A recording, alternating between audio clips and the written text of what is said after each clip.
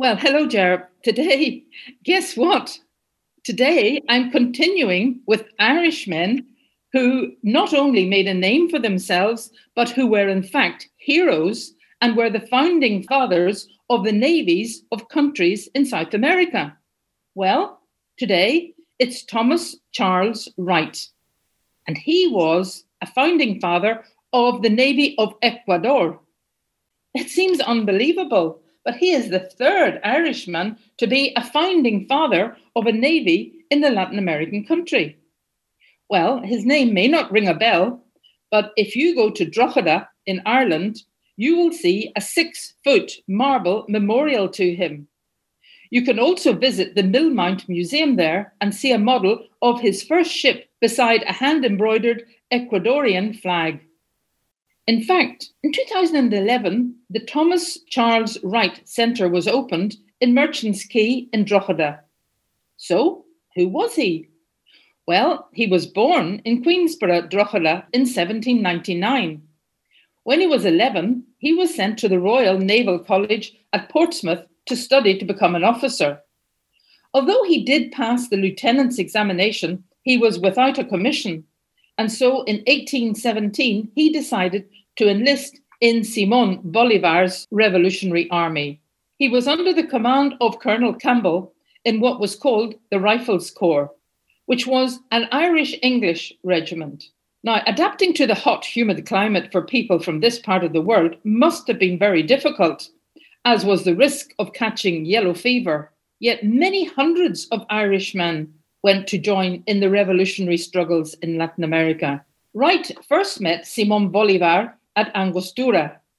He joined him on what must have been an excruciatingly long and difficult march over the Andes, during which 25% of the British-Irish troops died.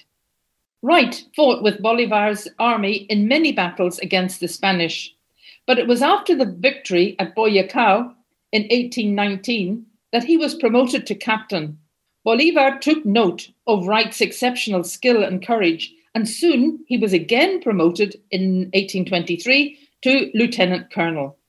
He moved up through the ranks and took part in the revolutionary independence struggles against the Spanish, and then again later in the civil wars. Wright was captain of the port of Guayaquil when the Peruvian ship Libertad sailed into the port in an attempt to blockade the city. Now, Wright was an expert in the Gulf's currents, and so he managed to drive the Peruvian ship back.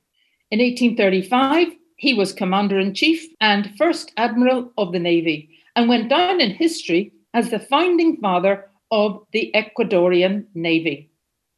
Later, in a brief civil war, Wright defended the Liberal candidate Vicente Rocafuerte in a struggle for the presidency of the country.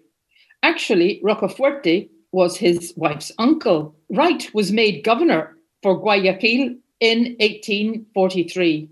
But 2 years later, there was a military coup which overthrew the Liberal government supported by Wright, and he went into exile, first spending 10 years in Chile and then a further 5 years in Peru. He finally returned to Ecuador in 1860, and he died in Guayaquil in 1868. He had fought bravely for Ecuador, and today he is regarded as a national hero.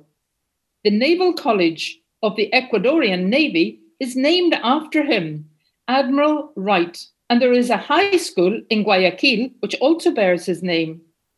Postage stamps have been issued in his honour in 1972 and 1999. There are busts and statues of him in Ecuador and, of course, in Drogheda in Ireland. In 2019, the Thomas Charles Wright Centre opened at Merchants Quay in Drogheda. The centre is home to Ely English Language College, and there is a Thomas Charles Wright Scholarship Programme in the Naval College of Ecuador, which awards a prize each year to the top 2 students graduating from the Admiral Wright Naval College, which permits them to spend 8 weeks in Drogheda learning English. There's no doubt that Thomas Charles Wright from Drogheda played an important role in Ecuador, and so yet another Latin American country treasures its link with Ireland.